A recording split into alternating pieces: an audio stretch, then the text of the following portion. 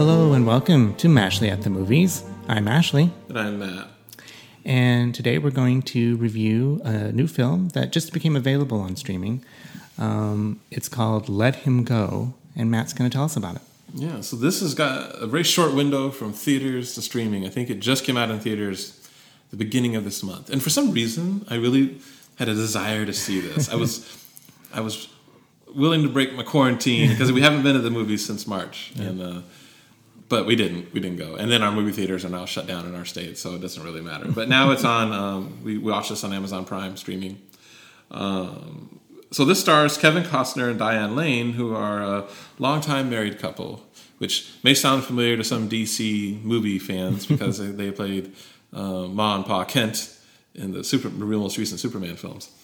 But they have been married a long time. They have a son, a grown son, who at the beginning of the movie is married, and they have a baby. And they're living with Kevin Costner and Diane Lane's characters. And then, and this is all described in the trailer, so I'm not spoiling anything, but the son dies like, super early on. And eventually his widow remarries. His widow, by the way, is played by Kaylee Carter. She's really good in this.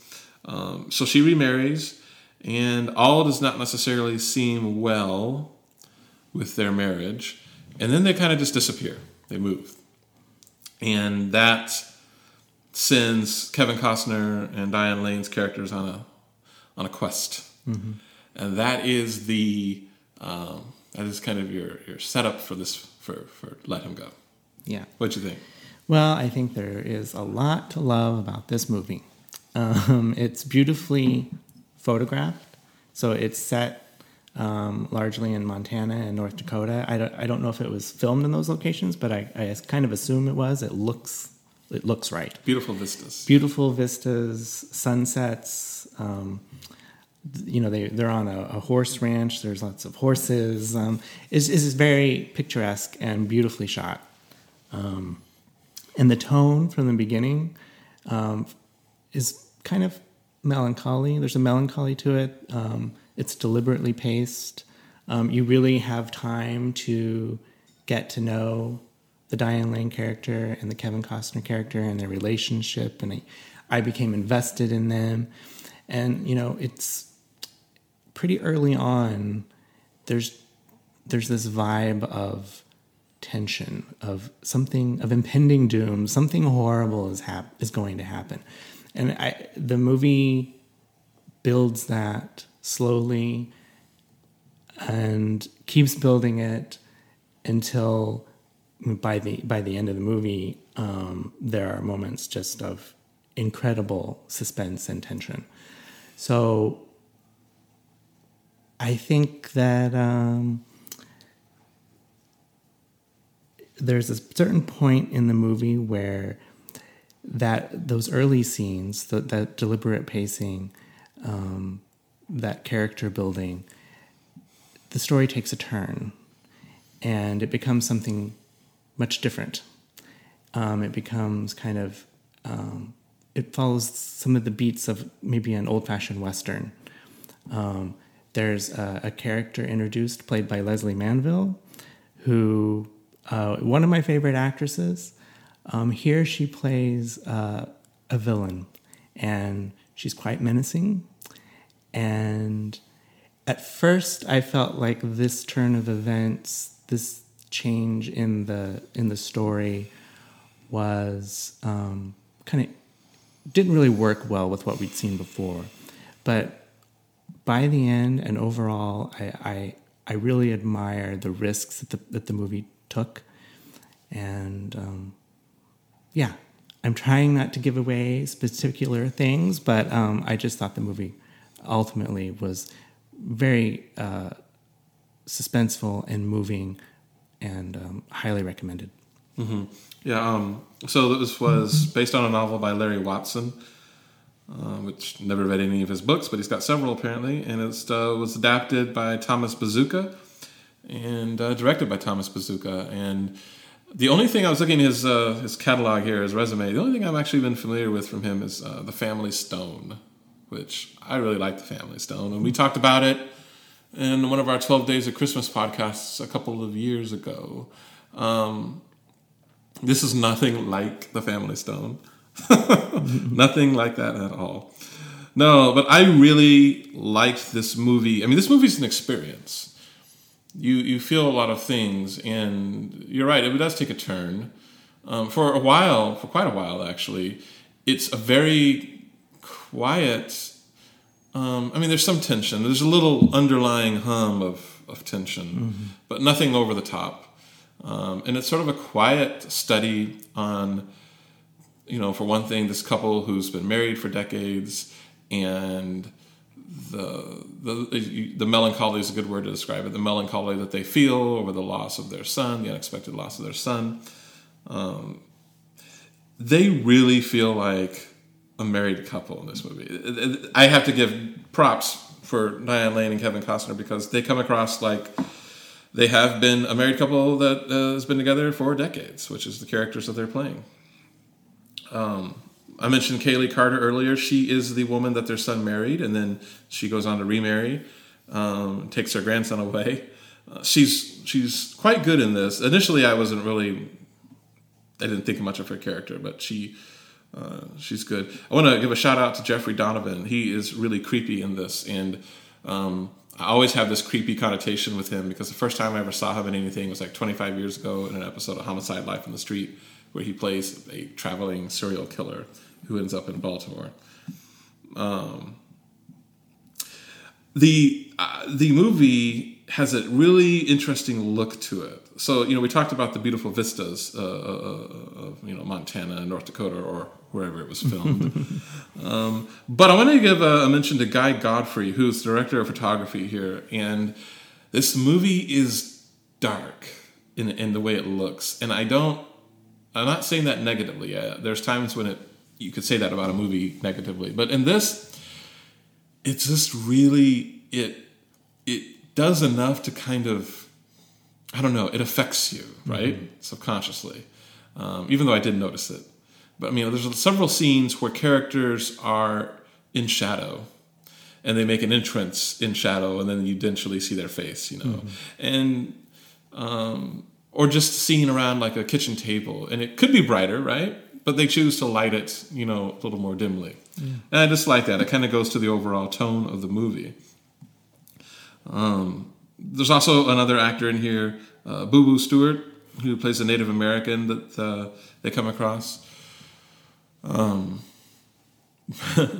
This movie goes places. That's all. We're not gonna, we don't like to spoil new movies, but this movie goes places that I wasn't expecting, and it does take a different change in tone. Even I think, and even today we watched this yesterday, and even today I'm still struggling with how okay I am with it. I think I'm okay. But sometimes characters do things or make decisions that I seem almost out of character. But I don't know. I'm still kind of digesting this movie. Yeah. Now, whether or not I'm okay with the tonal shift, whether or not I'm okay with the roads and avenues this movie goes down, figuratively, I was very much riveted. I think the last time that I felt this amount of tension watching a movie was probably Parasite. I was thinking the same thing. Yeah. Yeah, both films in unexpected ways. These are not situations and characters where you expect to be on the edge of your seat, but you are, and I love that. It's an unexpected tension. Yeah. That's really wonderful. And now that I've hit upon that, I think it parallels Parasite in that the first half of Parasite is quieter. Yes. And it does set up characters and you get to know people a little bit more. And yes, there's things happening, but nothing too bonkers, right? And then the back half of Parasite is all tension and all, whatever. And this this movie. Well, and I think in both the cases, the reason you're feeling that tension is because the first half of the movie took that time to introduce the characters, to get you invested in them so that you are interested in what happens to them. That's a big part of feeling suspense and tension in a film. So I think this movie does it masterfully, and I am on board with the turn it takes. It would be very easy for this movie to go completely off the rails. But I think it manages, thanks to just enough psychological drama and introspection, that dominated the first half of the film. They include just enough to keep it grounded, I think, in the last half. So, yeah. I do want to do a hopefully real quick overview of the acting. Because I think the acting in this is superb. Yeah. And it's in 3 different sort of areas of acting, though.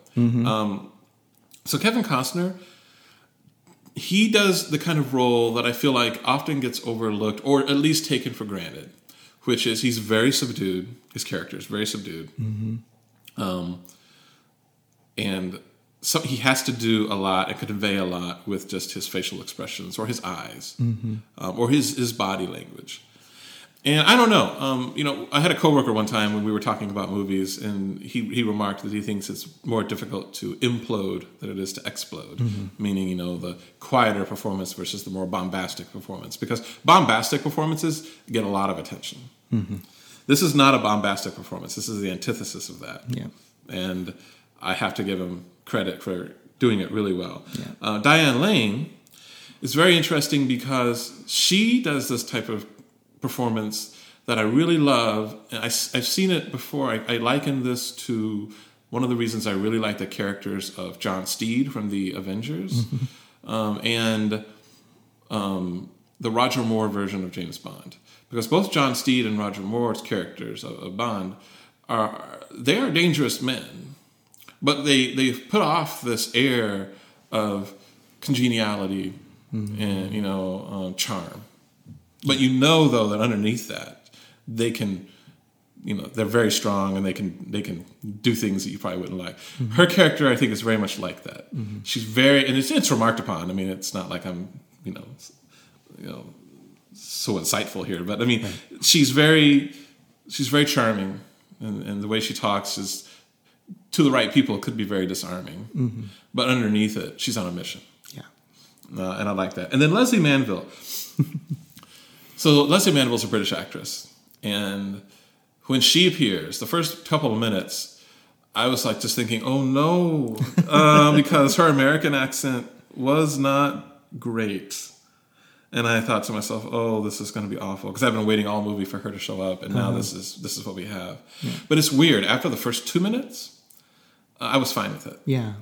And after the movie, you and I were talking, and I think you hit upon something that maybe explained why I was okay with it. And if you look upon this as a Western, and you think of older Westerns with like the kind of over-the-top villains, which a lot of Westerns have that, then you kind of, she fits into that. Yeah. Some critics that we really like, we watched their review after we watched this movie, and I bristled a little bit because, they talked about her, oh, she's chewing the scenery, or blah, blah, blah, she's too much and stuff. And I bristled at that because for some reason I was thinking of her kind of like, in this movie, kind of like Daniel Day-Lewis in things like Gangs of New York or There Will Be Blood, where, everyone seems to love Daniel Day-Lewis, the Academy, the Oscars, the general public, and they particularly love him in movies like, Gangs of New York and There Will Be Blood, where he's over the top. I'll be honest with you, I prefer him more in movies like Phantom Thread, where he's more subdued. But I just find it interesting that, and maybe it's just me, I don't know, but I feel a similarity between like Leslie Manville's performance in this movie and Daniel Day-Lewis's roles in those other movies. And yet Daniel Day-Lewis gets praise heaped upon him and Oscars and whatever. Leslie Manville, people say, well, she's chewing the scenery and her accent sucks and whatever. And I don't know. I bristle at that.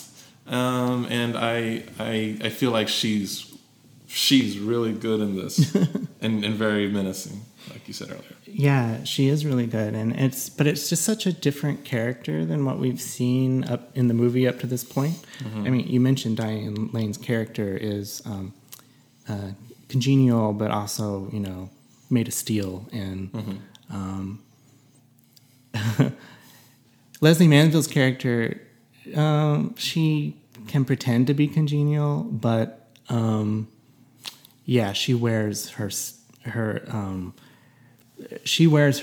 on her sleeve, and she is a force to be reckoned with from the very first words out of her mouth.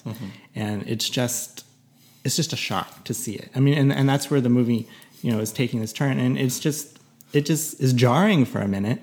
But then, she enters. I will say that. I'm sorry, but when Leslie Manville enters this movie, it's almost like how the Joker enters in The Dark Knight. I know. I mean, without the laugh, but yeah.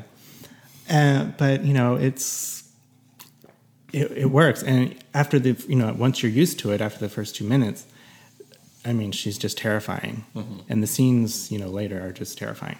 So it's a really good performance. You're right. I don't know why she doesn't get the accolades that someone else might. Of course, she was also in Phantom Thread, and with a much more subtle performance there, and was also very good. So she can do both as well. I don't know why.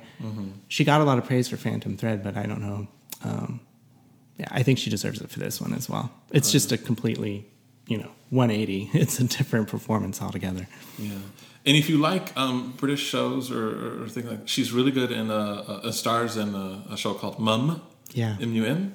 It's a 3-season show, and she is completely different in that than she is in this. But she's excellent in that show, as is the supporting cast. Yeah. And the writing. Yeah. So anyway, Let Him Go, I thought was quite good. Me too. Quite good. What do you give it out of 10? I'm going to give it a 9 out of 10. Yeah, I'm going to give it a 9 out of 10 as well.